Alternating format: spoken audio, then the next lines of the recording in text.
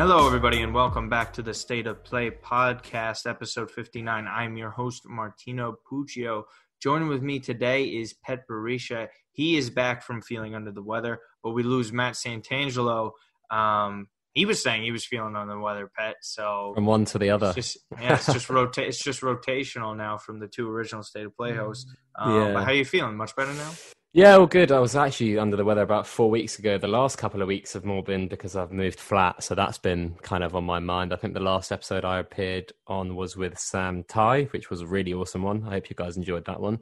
But as you mentioned, Martina, you can find me at PETBERISHA on Twitter, and I think we've got a lot to talk about, right? It's been a really interesting first 2 or 3 weeks in basically every top five league in the top five European ones, and I guess there were some weird takes and some odd takes from a lot of people about a lot of teams in Europe this season that seem to have been, unraveling pretty quickly. The likes of, I think City are going to win the league this season, or, Bayern Munich are going to walk the league this season, which, by all means, they're probably going to still do. But I guess we'll start in the Premier League, won't we, Martino? And we'll start on the most latest game, the biggest game of the weekend, which was Liverpool-Arsenal. Liverpool's best performance so far of the season. Yeah, I think so. And you know what? It's not even like Arsenal were that awful either. Like, I thought they played pretty well for where they're at, right? People just forget where Liverpool were on a level.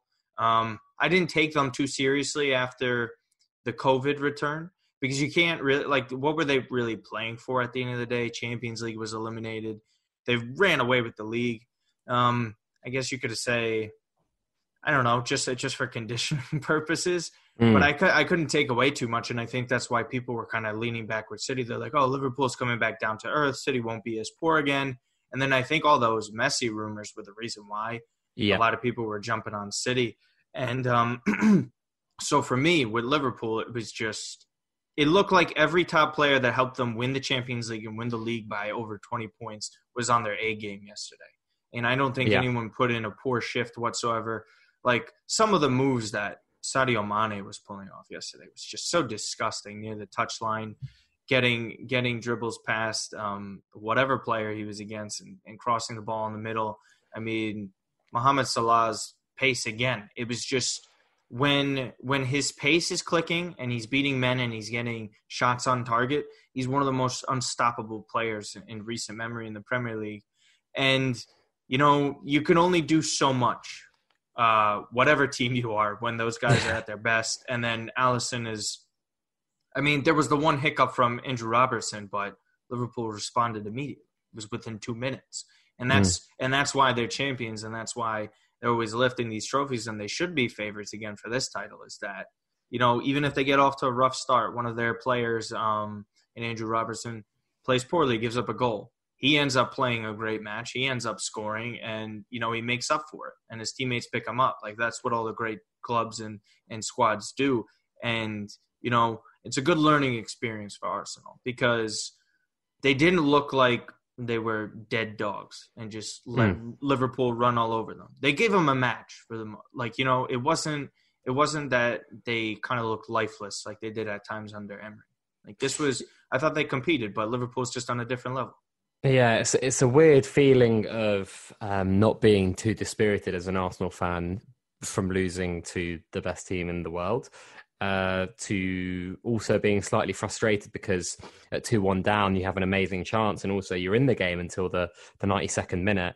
And I guess also there's the slightly contentious, a lot of people are calling it the orange card that could have gone against Mane. Could have been a red, went as a yellow, but on your day that goes as a red. And I don't think too many Liverpool fans complain. It was that much of a 50-50 decision, to the point where it was looked at by VAR continuously. But it's just one of those things. I truly think that Liverpool are going to win the league this season again by 8 to 12 points. That's my estimations. I think City, once the transfer window is over, will for sure have reinforcements. But are those reinforcements to the caliber of even the third best centre back at Liverpool? I'm not too sure. There's they're about to sign the centre half from Benfica, Ruben Diaz, and for 70 million euros.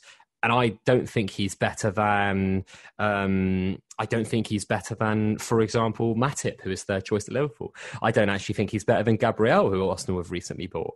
I don't think he's better than Milan Skriniar, who Liverpool to Spurs seem to be going hard after, even though I think he's definitely declined in the last 12 to 18 months. You could make a case that that's a player that is on or in and around the level of a Nathan Ake, who struggled at times against Leicester, but I think it's just been poor planning by City. They've bought players, and I know City have always come out with this notion that we're not going to spend £100 million on a player because we'd rather have the lower downside and higher upside of paying 40 or 50 million when for two players, and that works with. That works with the likes of Gabriel Jesus. That works with the likes of Riyad Mahrez, who have been excellent signings for Man City. Raheem Sterling was around that fee, for example. Mm-hmm. But when you spend like 30 million on a keeper and another 30 million on a keeper, and only the second one worked, and you spend 50 million on a left back, and you spend 40 million pounds on a right back, and 50 million pounds on a right back, and you spend so much money on defenders, and you end up with a crop of players who, in actual fact, if you look around, isn't the best defence in the league. You kind of have to question the recruitment policy that Man City have employed, where they seem to be paying not that much per player, but they are overpaying for some players in isolation. And overall, if you look at the assets that they've got under the bonnet, they are overpaying as a club, as a business. I think almost every single purchase that they've had in the defense was a complete overpay, in my opinion. There's just so many guys out there that if you just have great recruiting, like you're able to fill them in. And even if they are a little bit less of players than some of these guys, it's not by a wide margin. And the thing is, for me, they have to be amazing if you're spending all of this money. Like that's... What is it? It's over like 300 million pounds at this point with all the reinforcements from the center backs to the full backs that they add. Like even a Cancelo signing. I mean, what even is he to them at this point? Is he just some rotational player? Like you can't be a rotational player if you're going for like around 50 million pounds. Like that's inexcusable. You got to be one of the better right backs in the league, or right wing back, whatever situation they want to deploy him in. For me, I just don't get why you don't go after Koulibaly, man. I mean, you need someone who could win now. Like, what is the goal here? Is the goal the Champions League? Because the Champions League, to me, you're not communicating you're going to win that if you go for Ruben Diaz. I just don't see it. I just don't understand it. Because at the end of the day, like, what else is City missing? We know their domestic dominance. We know how great they play all the time in terms of scoring all of these goals. But, Liverpool haven't come close to spending the amount that they do on the defense. We know Van Dijk's fee was astronomical, but he lived up to that in tenfold. What has any defenseman that they've signed, like, lived up to that billing? Or even apart from Laporte, come out a lot better? Ederson and Laporte have been the good signings. You could argue about Ederson, yeah. I mean, that's a goalkeeper. Kyle Walker to an extent, yeah. I think so. If anything, he's just justified the fee. I don't think he's outplayed his fee that he was signed for, right? For me, this is more of an indictment on Pep too. Like, how can you not get this together? Like, if you are considered the greatest manager of all time by some people, even though I think that's an exaggeration. What's your excuse here? You can't even get this. Like, this team isn't even a top 5 defensive team in Europe. Or do you even think they're close to it? Because I don't. I just, when I think of City, it's just, if your game plan is, okay, if we could limit some of their chances that they create and limit their goal scoring opportunities, like, they can be had easily. Like, they were undressed by Lyon. That's kind of embarrassing. It's really embarrassing. It's a big black mark on Pep's resume that he's never won the Champions League without Messi. I think that's going to be a huge. If he doesn't do that in the end, considering the squads he's had and considering the fixtures he's had, like losing to Lyon, losing to Monaco, the Bayern side that he had, getting absolutely trounced by Real Madrid, if you can remember. Spurs as well, like you can call that unlucky, but you've got to beat that Spurs side that you can't be in that position in the first place to lose. And I think, we were talking off air, Martino, that it's not good planning from Man City, and it's not good from an operational standpoint and from a business standpoint. But that still doesn't forgive Pep's in-game management of the situation. So Lyon, for example, why they played 5 at the back against a team that has absolutely nothing, and their weakest point is their defence, right? Lyon's strength is going forward. Dembele, Aouar, Depay. But for some reason, you don't go and attack their core instabilities at centre-back, in midfield. You don't dominate the game, and you don't attack them as much as you should.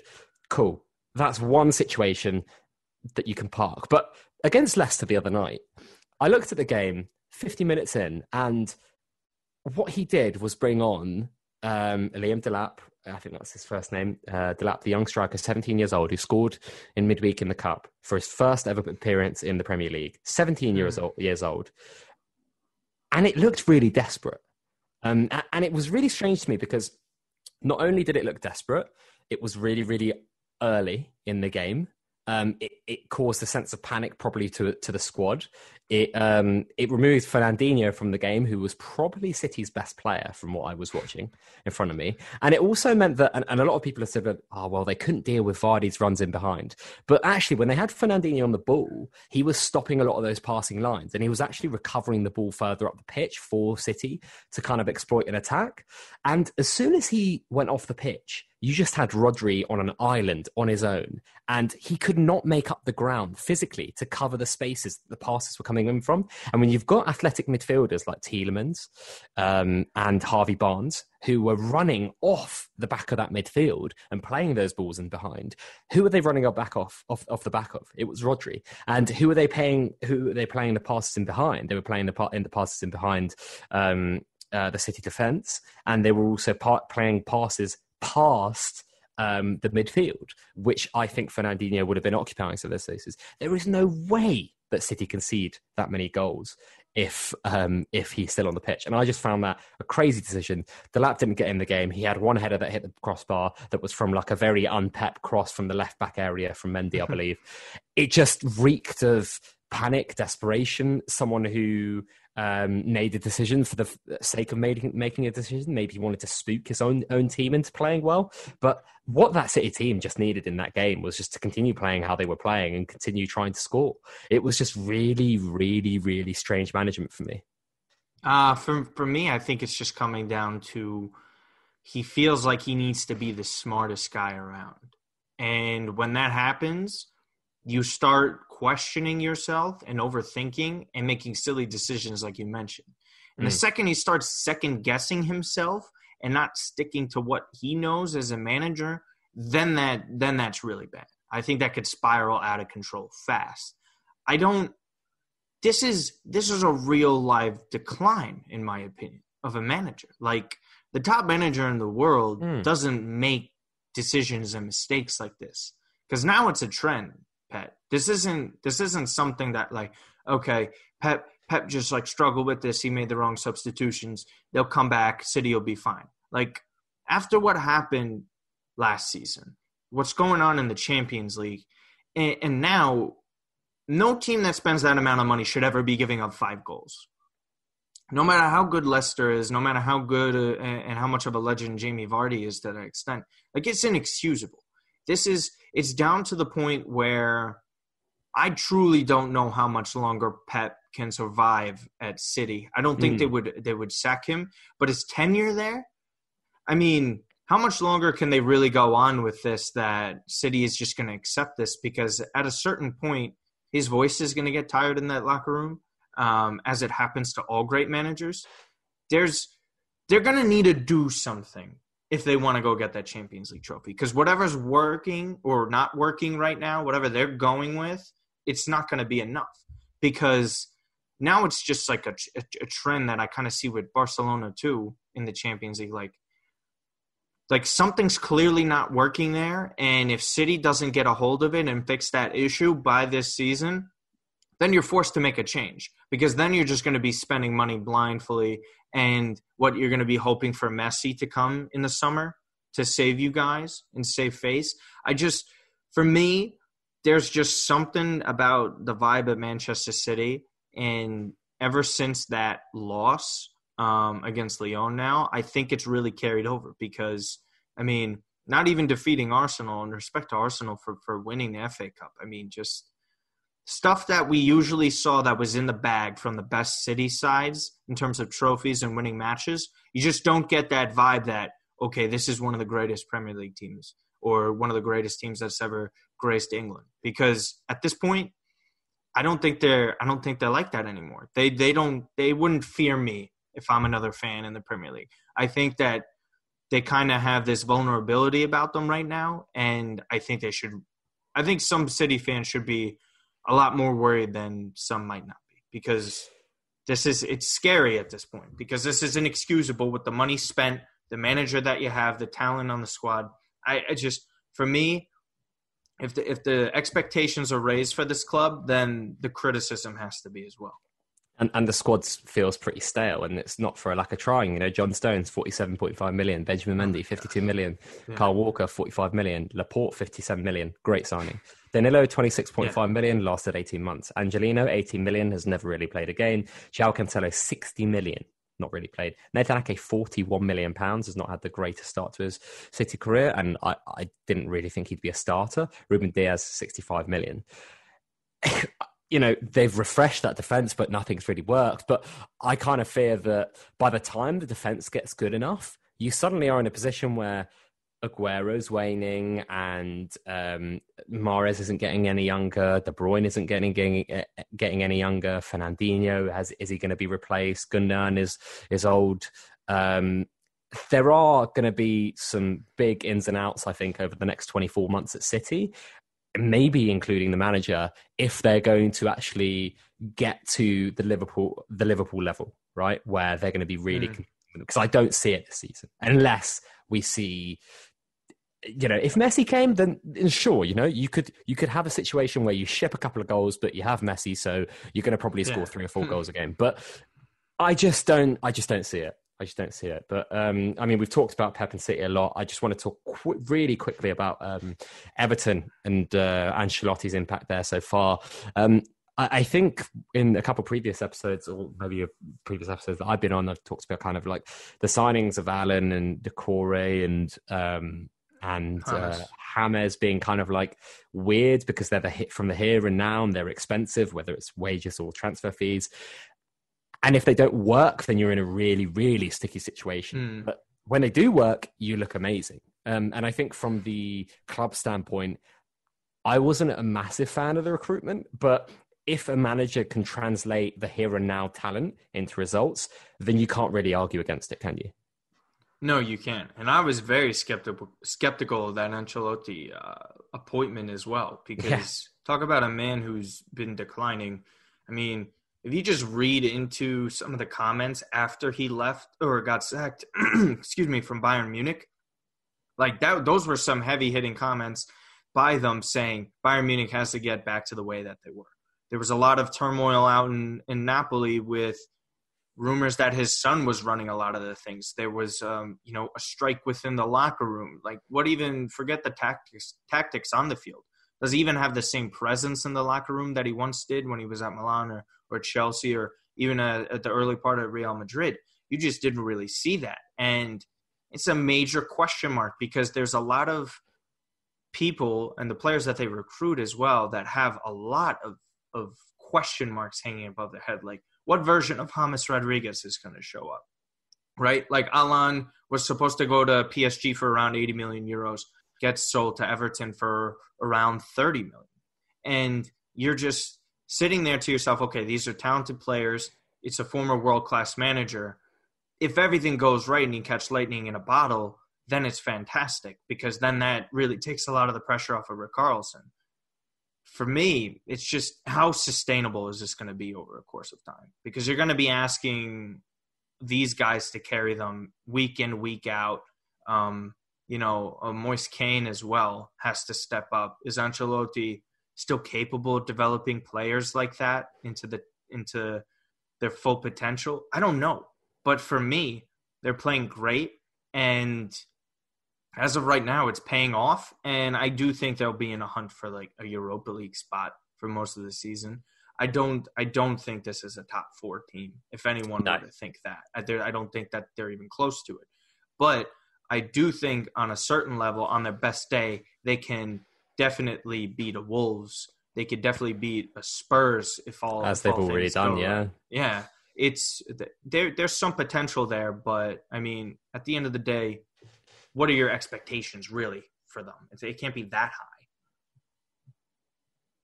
Yeah, I think it's weird. Like, as we said, football is about fine margins. If they do, if they start winning off to a winning start, then you're like, wow, this is amazing. Great signings and managed doing really well. But sometimes doesn't always go that way, doesn't always go that way. But I think we talked about the Premier League quite a lot.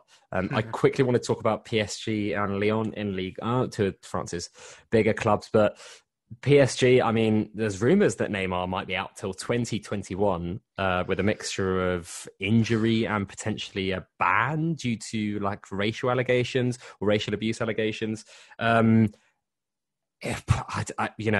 seems as though he is out for one reason or another for about a third of his playing career.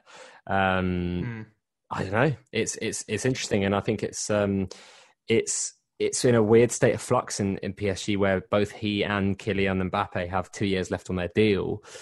I do wonder how interesting a period it's going to be for PSG over this season and the next. Doesn't it feel like the writing is on the wall for them to an extent? They have this vibe after losing that Champions League final that kind of Spurs had. And you're like, okay, they almost got over the hump. They just need to fix a few things, and then, hey, maybe they could finally win the Champions League. And then you just get into it. Immediately after that, players are out, exposing themselves to the virus. Players are still getting hurt. Mbappe hasn't extended his contract. Tuchel is up in the air with some of his stuff. They can't really sign anyone. They spend 60 million euros on Icardi to stay, and Icardi was unplayable towards the biggest matches of their season in the Champions League. They lost out on Alex Telles. Leonardo's returned, but even then, he did a miserable job at Milan when he returned there, and that was like a little over 12 months. For me, I mean, and Cavani leaving too, you can't forget that. There's just something about them right now. They already have 2 losses with this. They have to deal with suspensions. Neymar is just injury prone. But when do you kind of like, I don't think it's bizarre for me to say that they should look into selling a couple of these guys. Like, I think Mbappe being sold next summer is something that is going to be very real. Like, that is going to be something that's going to happen, I think. Because at the end of the day, why would he really want to extend? And there's always Real Madrid looming there. And they need to recoup a lot of that money for the fee that they paid for him. And I don't know if they're going to win with Neymar as the guy. Because I thought it was weird to get Icardi for the price that they paid as well. I know strikers aren't cheap, but I don't know. He's a glorified poacher. He's not. Yeah. He's not someone that adds a lot to the game if he's not scoring and when getting chances. When you saw him on loan there, it didn't feel like they were going to go out and pay 65 million euros for him. I found it weird, but yeah, I think PSG. I think the time will come next summer. I think there is a situation where I can't see Neymar staying on his own, and I can see Mbappe staying on his own. I can see both staying potentially. I can't see both leaving. So if you look at the potential outcomes here, you've got potentially both of them staying, and you've got Mbappe staying, right, on his own. Because I think if you sold Mbappe, Neymar would not be very happy. So I don't know, but then again, I'm like, where does Neymar go? He turns 29, 30 soon. So who's going to take a punt on those massive wages with that injury history and the massive fee that would come in with it. It's a sticky one for PSG. I think they're going to try and tie both of them down, maybe Neymar to a 3 to 4 year deal and Mbappe to something a bit longer term. But if they could only keep one, I think they'd keep Mbappe. So let's see where that goes. You have to. But Lyon, on the other hand, I mean, I wanted to pick your brains. They haven't started the season well. They really are looking to struggle scoring. They've got basically half a squad who might want to leave, and Depay and Aouar and Jeffrey Adelaide and a few other players. They've got quite young, promising players like Cherki coming through that might need more game time and might get more game time with some of these guys leaving. But Rudy Garcia, do you think he's the answer to nourish some of this young talent? He doesn't strike me as the type of guy to be ready to do that. Nah, I don't. Look, it's an eerily similar situation to where he was at with Roma, where there's a lot of turnover at the club with talented players. Like this isn't something. I think again, them missing out on the Champions League spot because Ligue 1 decided to end the season early just felt like so much doom, because then if they weren't going to win the Champions League, everyone's walking. And you knew Lyon wasn't going to win the Champions League, right?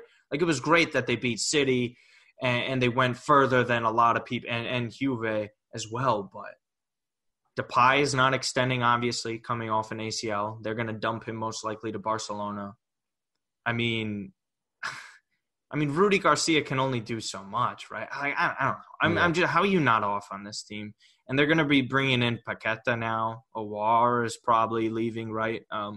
Depends on what you guys actually figure out, Arsenal, with your transfer, because that's the biggest. I know there was some Juventus links, but they're not even. It's weird with them and their situation too, because they just went to go sign Morata. So I don't even know truly where their ambitions lie.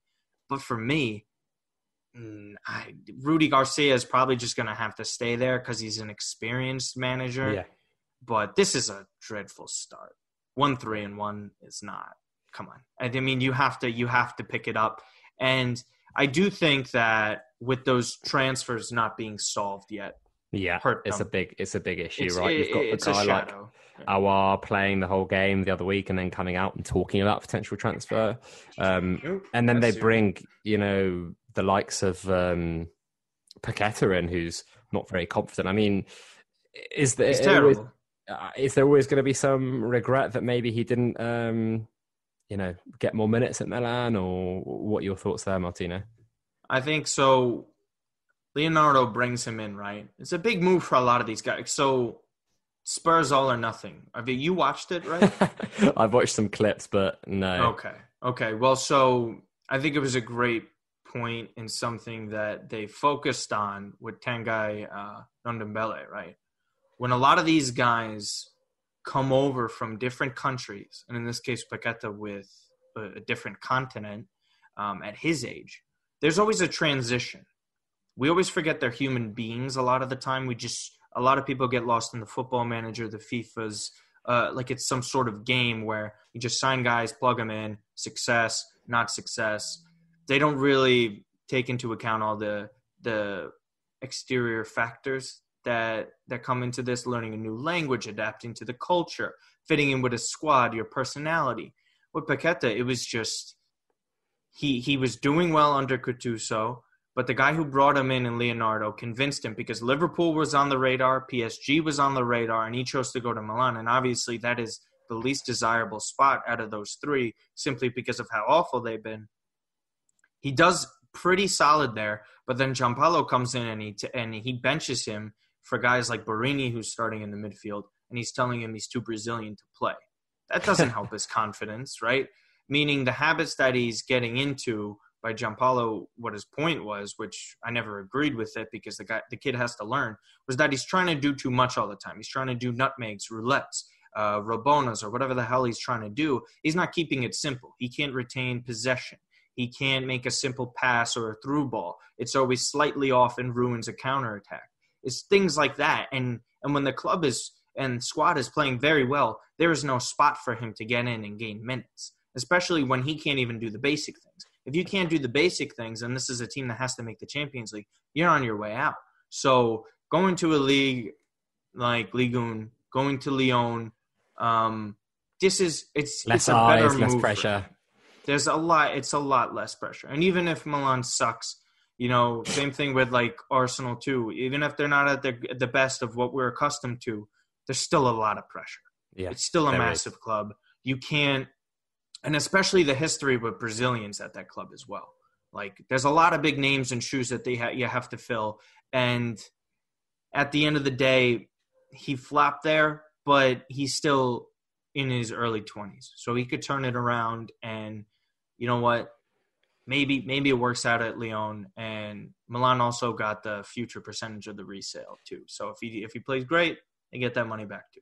Just before we move on, Pat, we want to get to our sponsorship by The Athletic. It's a subscription-based sports news site delivering in-depth sports coverage featuring football reporters you know and love like David Ornstein, James Pierce, Sam Lee, and a lot more. The Athletic is telling stories you won't find anywhere else.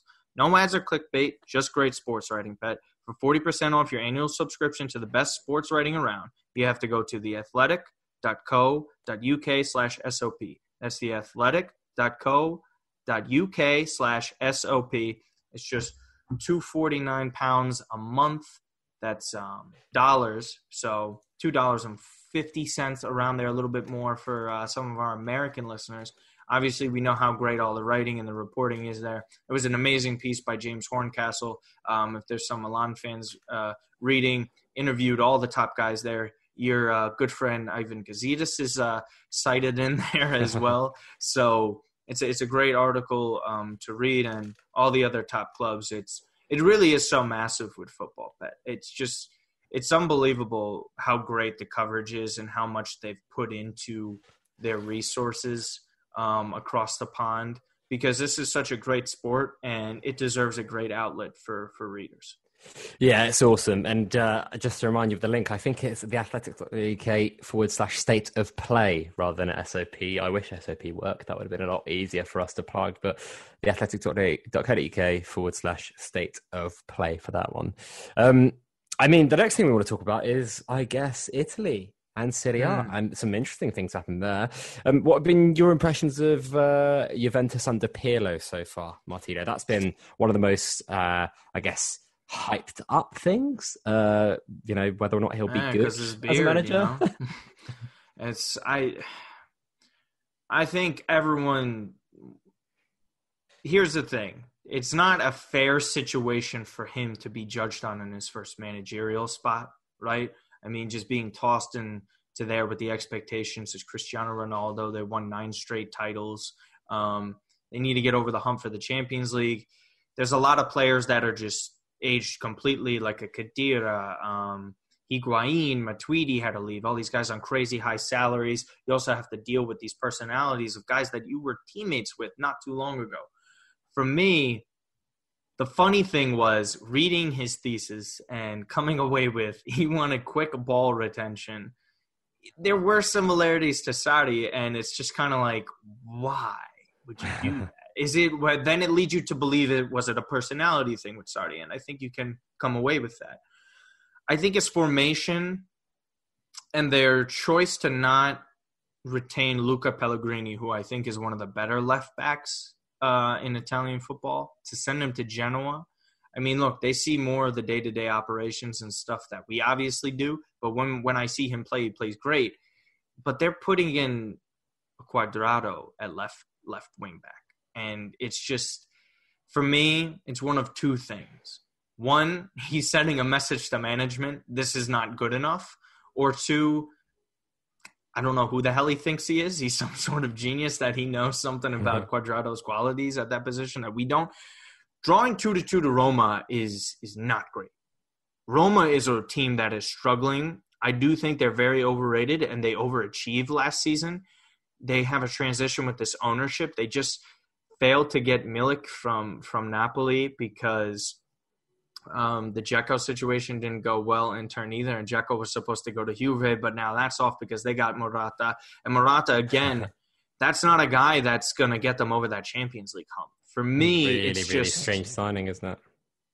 To me, yeah, it's just one of those things that, like, Pirlo was like, oh, I played with him. He played well for us. We got to a Champions League final in which he started in against Barcelona, so why can't he be good underneath me, right? Like, to me, with the amount of, like, the fee that he goes for in the clubs that he's played at, he's not even close to that. He wasn't great at Atletico. He was a massive flop at Chelsea. The situation that he was in and asked to be at Real Madrid when they were on those three-peat Champions League team is the perfect amount of what you could ask for that guy coming in situations and really performing. But considering Juve's situation with the number 9 and striker position, he's not that guy that gets you over as your number 1 option. And the Dybala situation is dodgy. Kulusevski looks great, don't get me wrong. McKennie, first great game, second game. And then, I mean, that comes with the territory, obviously. But for me, what is the goal with Pirlo?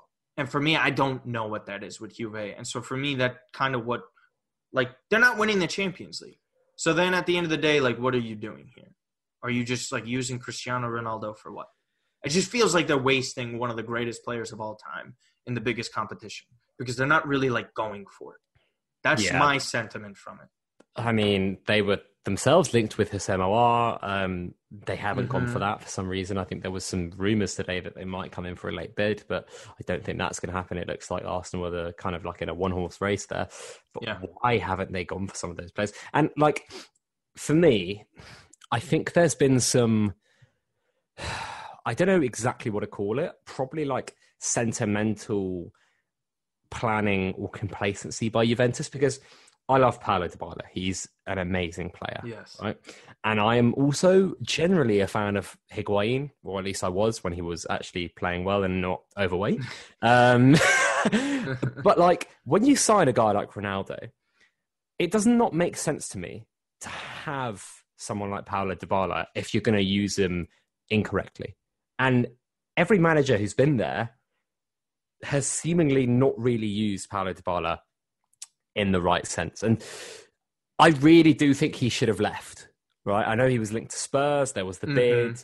I don't know if Spurs was the right club, but he should have taken it upon himself to be like, look, I'm 26, 27 now. I'm not getting any younger. He needs to be the guy at a team.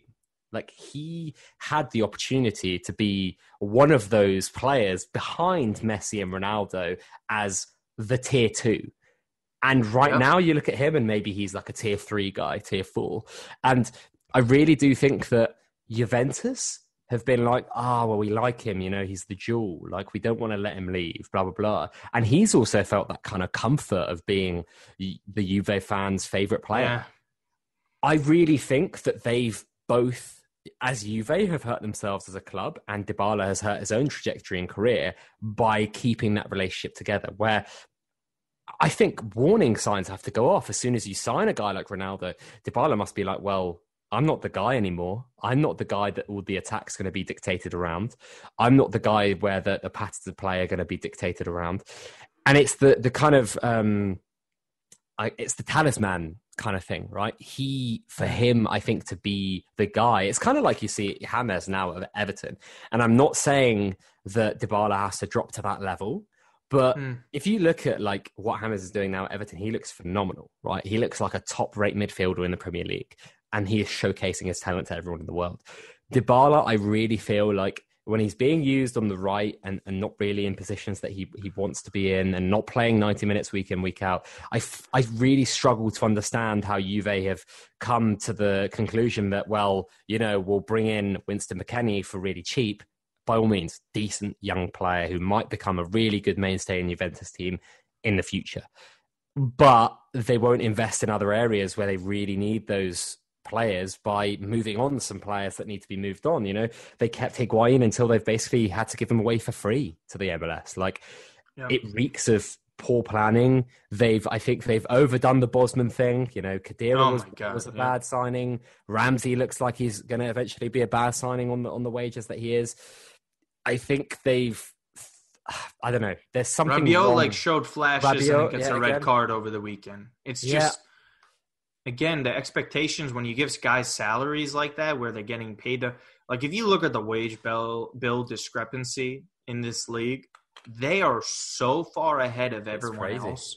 And a lot of the guys that they have now, it really doesn't make, like, the best signings that they've made are these huge money signings, but like bringing Bonucci back from Milan, that didn't sit well with the fans, right? Because they just accepted him back in, and then he extends on this contract where he gets paid even more than the past. Like, not being able to dump Daniele Rugani type is, like, you got to get rid of a guy like that. He's clearly not good enough. And then the Dybala thing, like, Pet, he hasn't even played yet this season. I know we're only 2 weeks in, but how do you not get that guy in there? Like, he is so phenomenal, like you said, and it's like he's okay with it. Like, he's okay with, like, being in this situation, and it's kind of like big fish, small pond vibes for me. Yeah. It just, like, he's okay with this being his level, whereas Neymar wanted to leave and go be his own man at PSG. Yeah. I'm not saying that's what Dybala wanted to go do, or, he's okay with this, but it just, he doesn't have the mentality of a killer that you would like him to have, considering his talent level. Because everyone will tell you the second he came up with Palermo and he had that season, like, that is someone for the future, and that's someone that could potentially fill the shoes of a Messi on an international level eventually. And at this point, you're kind of just like, did we see the best of him already? And if we're already saying that, that's a disappointment. And people won't call it a disappointment over there simply because they win the league. And that's why they think it's okay. But in reality, if a player like that doesn't reach his full potential, then I think that's also an indictment on the club. And they didn't put, their most talented players in the best position to succeed. Because no matter what Ronaldo's going to do, if he's on the best team in this league, he's going to be the top scorer this year. I think that's like his main goal. By the way, yeah, I think he's sick that Immobile and Quagliarella have outscored him in his first 2 seasons, because if he knows he ain't winning the Champions League, that's his goal now. Yeah. So, by all means, scored a lot of goals in both those seasons as well. It's just you guys have just had crazy like once in 100-year seasons. Both from the region of Napoli, by the way. Both for different teams. Yeah, like it's crazy. Were you? I mean, speaking of Napoli, were you kind of been impressed? Like that segue, huh? Yeah, I did it on purpose. Amazing. I mean, like, I don't know. Did you catch any of the game over the weekend? I didn't, but from what I read and what I saw, they looked pretty decent. Did you see the Oshman assist on the goal? No. That Lozano scored? Okay, well, you have to go visit that, and I encourage everyone else to go view it too. That goal that they had, you got the peak of Napoli when they were contending for the Scudetto and playing some of the greatest football of a side that, like, didn't win anything in Italy. Like, the way they played under Sarri was just so much fun to watch. And you really got that vibe now. And I think that's credit to Gattuso for righting the ship in the locker room. But throttling a team 6-0 when a lot of people had question marks of a Victor Osimhen because he's coming from, Ligue 1, that a lot of people like to call it a farmers league. This is a record signing fee for the club, shattering what they paid for Higuain at the time. And the expectations are high, and they need someone to perform right away. And he's honestly doing that. And he's looked fantastic. I think they looked really good. I locked them in for the top 4. I didn't think that there was any chance that they wouldn't do it. And honestly, Koulibaly channeling his old self is a huge plus for this squad, because they were always going to be able to score goals, control the midfield. It was really their center backs that had some inconsistencies, and especially at the left back position at times. There's more stability there now. And honestly, Pet, keeping the 5 subs for Serie A is massive for a squad like them. I mean, just having the ability to bring on so many talented players at the same time, and even having an Insigne go down and having a Chucky Lozano being able to fill that hole there, I mean, it's huge for them. And it's great to see Napoli do this and get back to where they were, because it sucked not to see them in that hunt last year. Just an overall fan, because it was such a disaster for them, and hopefully it was just an outlier because the fans deserve better than what happened last year, even though they righted the ship a little bit. Yeah, and I think it seems as though Koulibaly is going to stay. That's probably quite big for them, but also, sometimes it takes a player a season to adapt, and that's probably what we're seeing with Lozano, right? This could be the season where he It's always weird. There's sometimes before a season where you look at a team's squad and you're like, who's going to be the guy? Right? And you're like, well, they've got Osimhen and they've got Mertens, they've got Insigne and they've got Lozano and they've got X and Y. Who's going to be the guy that is the best player that season? And I remember when I think Arsenal had Giroud and Cazorla, Podolski, Ramsey, Wilshere. There were a load of kind of like similar level players, and you don't really know who's going to be the guy. And that season, Ramsey scored like 16 Premier League goals. He had his best season ever for at least half a season, and he was amazing. And sometimes you get that where there isn't like one top guy. I mean, Napoli's best player is Koulibaly, right? Let's, full stop there by a mile. But in terms of kind of like the forward-thinking players, there isn't necessarily that one guy there that I'd pinpoint as the guy who's going to lead them from an attacking standpoint. And I think it could genuinely be any of those 4 or 5 that I've just mentioned. I mean, Mertens has got an amazing scoring record, especially over the last 2 seasons, but maybe he isn't as involved with the build-up, especially if he's playing number 9, which it looks like he won't be doing as much this season. It could be any of those guys who really lead them this season. And it's kind of exciting to see, to not know who's going to be the guy at Napoli this season. Yeah, and that's great too, because it's a funny thing that a lot of people like to do in basketball. Like take the NBA Finals, for example. You get all the players from both teams, right? And you can do this with Juve and Napoli. You say, okay, Juve and the Lakers, right? They have the 2 best players, like a Dybala and a Cristiano Ronaldo, right?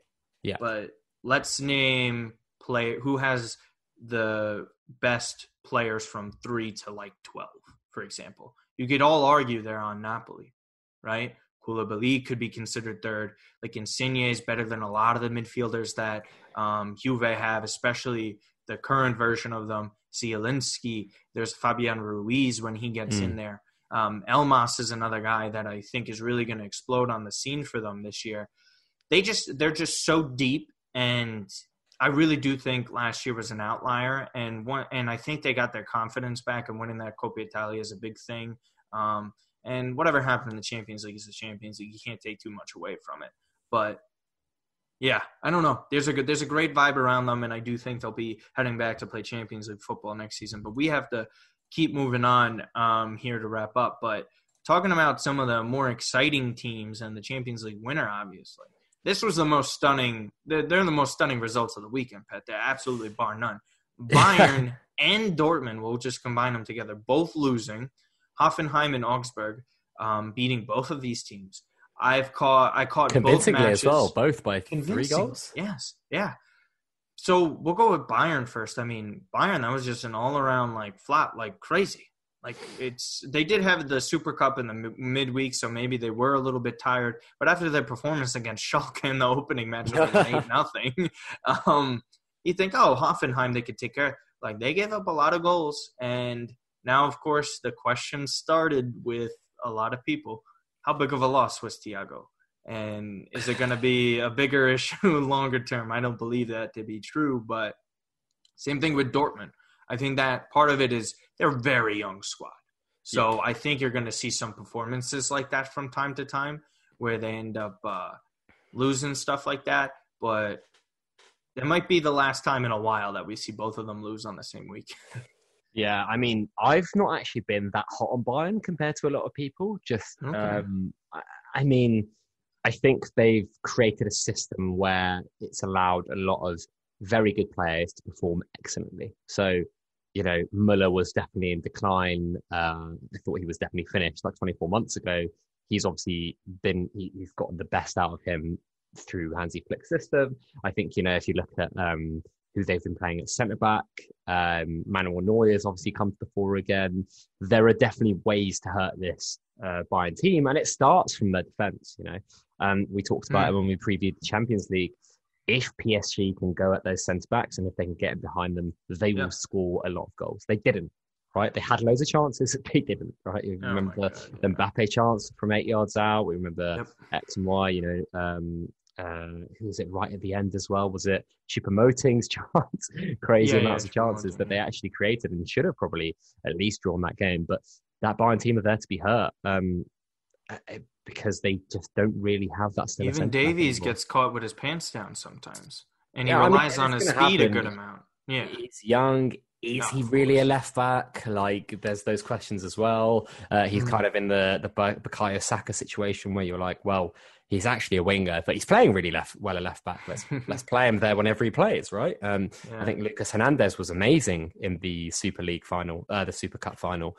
He looked like a real defensive stalwart, and I was just kind of thinking there, like, he must have thought on the sidelines, like, I'm never ever going to get back into this team because this kid Davis is so good. But really, what he's done is just been like, well, if I concentrate on what I'm really good at, aka defending, tackling, and when I get into the opposition third, crossing, then if I do that, then I've got a decent chance of playing. Eventually, I think he'll move into the centre. That's probably where Bayern need more help. And again, they've got Pavard at right back, who is more of a centre back as well, which I find kind of strange. On the Dortmund subject, I really do think that letting Hakimi go for what is, in my opinion, COVID or no COVID, a nominal fee for, in my opinion, the second best right back in the world was crazy. Like, I can't understand. You have a guy there who is perfect in the system that you play, right? And you think, okay, let's let Inter Milan have him for, what was it, Martino, 35 million euros? It was around 40 million, but I 40 believe he million was euros. He returned to Real Madrid, though, right? But you know, I'm presuming Dortmund could have got that deal done if they wanted to, right? They probably had some sort of first opportunity. And why, if Hakimi has already played an amazing season there, why wouldn't he not want to go back there? I don't know. I don't think Inter's a step up. It's a bit weird. Anyway, and then I don't really mind letting him go if you replace him with an adequate talent. If you go out and get someone who at least fills half or three quarters of the void that he does. But to replace him with Thomas Munir on a free for what must be crazy wages for that Dortmund side is inexplicable. Like, it's crazy. I cannot believe they have done that. And for me, it's slight stubbornness, because if they had sold Jadon Sancho at the beginning of the transfer window, and by all means, they could still sell him right in this last week. It's not out of the question that he could still go to United. There's still a good chance. If they sold him right at the start, you were then in the position to be like, okay, we can buy Hakimi permanently, 40 million euros. We still have 80 million euros over left.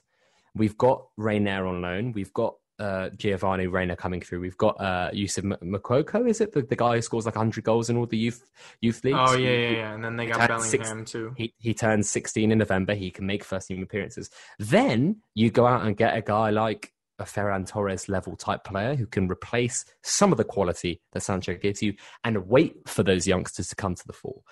That would have been my game plan. And it means that you're financially not crippled by COVID, and your books look a little bit better. And I think you have a better rebuilding process and situation there. What they've done in being like, well, we want to keep the jewel in the crown, but actually the emerald's gone. In Hakimi, I find crazy. And then you get yourself in a situation where if Sancho doesn't leave this summer, he's going next summer. Like, you can bet your house on it. And Haaland also has this clause that comes in either next January or the summer after next, where he can leave for a certain amount of money. Suddenly, within 18 months, Dortmund could find themselves in a rebuilding position.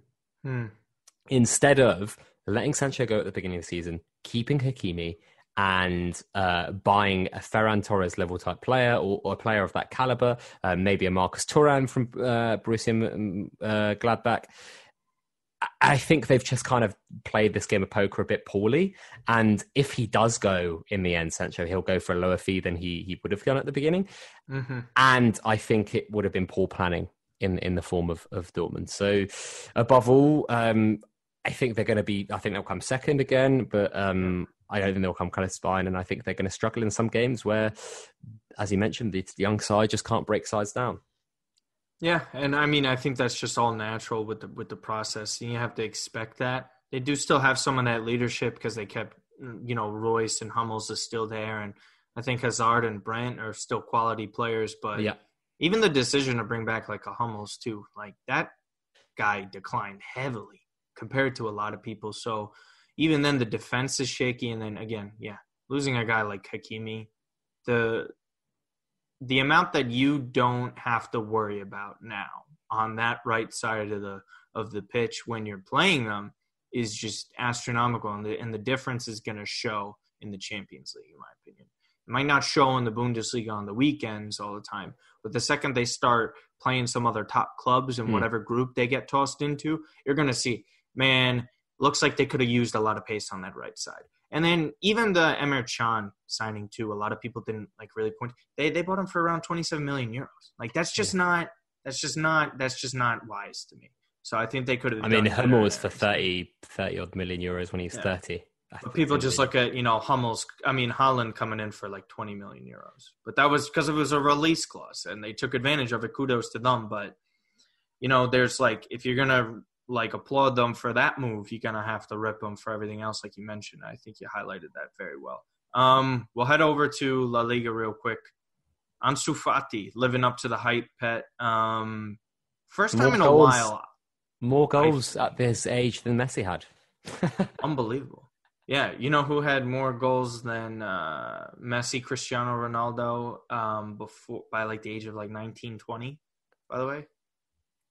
Lukaku? No. Close. No, not close. Pato, Alexander Pato. Just to, turn the knife. Foreshadowing. No foreshadowing. But no, well, as long as he's healthy, he's fine. But look, Fati, I mean, again, how many times have we seen so many La Masia players come out in recent years?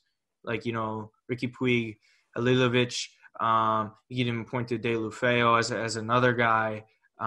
There are countless players that come out of that system time and time again that we're expecting to be the Xavis or the Iniestas of the world or even a Messi to an extent that don't even come close to living up to hype or come close to this production. He is the first guy in a long time at this age for them to come up through their youth ranks and be like, okay, that's the guy. That's someone that you could say that's all the talent of the world. The production is there, and he's doing it at a high level. He's doing it on the La Liga games over the weekend. We saw him step up in the Champions League matches as well. This is someone that it makes you get angry then as a Barca fan because of all the players they sign now that could potentially block the guy. And even if he doesn't, even if those players are not blocking him, he's starting over players that you spent over 100 million euros on. So that still makes the situation suck. But at the end of the day, you're still getting one of the best youngsters in the world, and it would cost them nothing. Yeah, I mean, they also have a really good class of new graduates coming very soon from La Masia.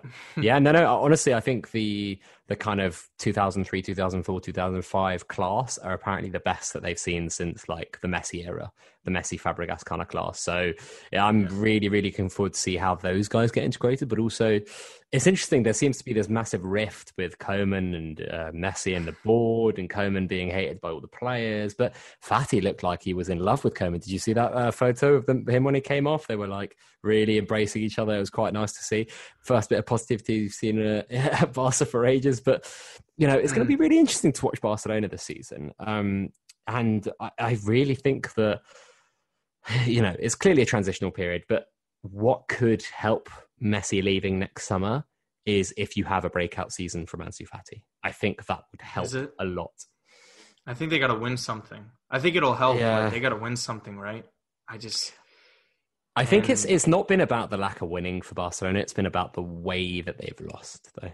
I think, the way that they lost to Liverpool in the Champions League a couple of seasons ago, the way that they lost to Roma, the way that they lost the title last season, it has been the way and the manner in which Barcelona have lost these trophies and not been competing these trophies rather than the actual fact. Because I think if you play amazingly good football where the players are all happy and you have a coach that has a good philosophy and a vision and the board that supports that vision, you can get away with it. The fans can kind of buy into it.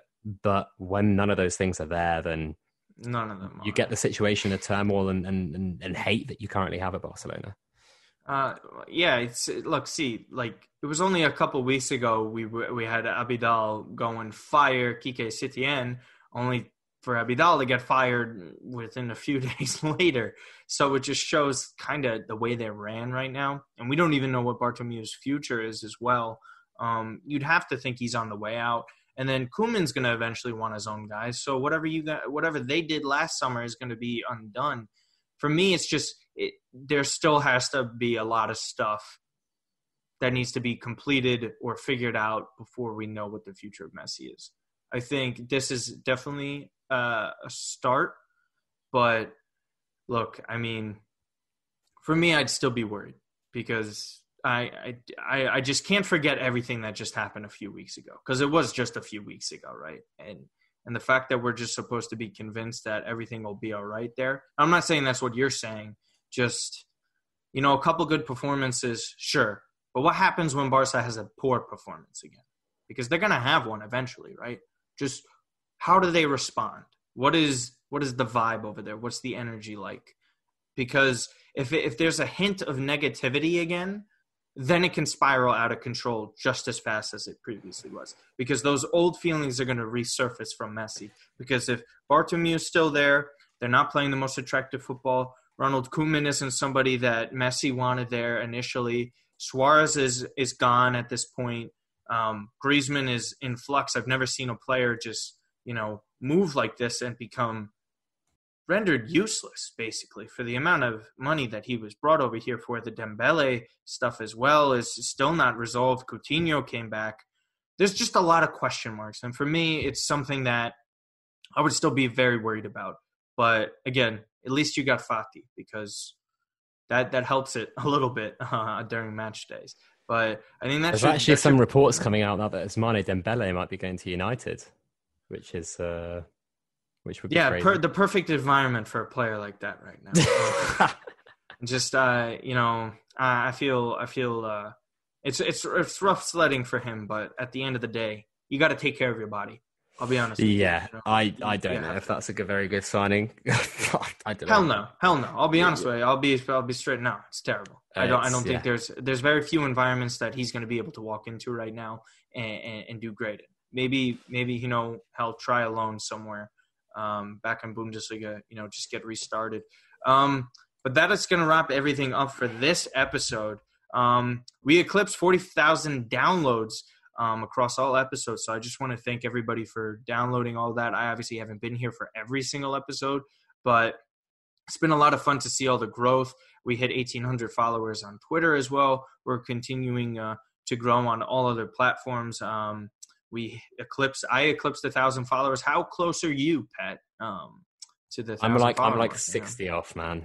Okay. Well, you'll get there. You'll get there very soon. I bet by the time, if you increase your volume of tweeting, by the time everybody returns from international break in a few weeks, I think you'll be there. But so go ahead and plug yourself and social media. Yeah, you can find me at Pet Berisha, PetBerisha. Follow me for some probably angry tweets about Arsenal and other stuff.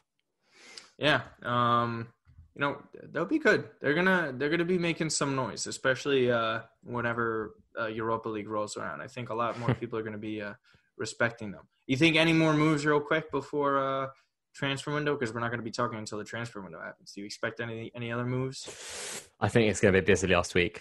Really busy last week. I agree with that too.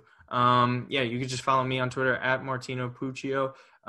Everything else, maybe I'll go live again on Periscope after Milan's Thursday night Europa League spot. They had 3 qualifiers. How terrible! So terrible that they have to go through this. This is what they get though for sucking like that.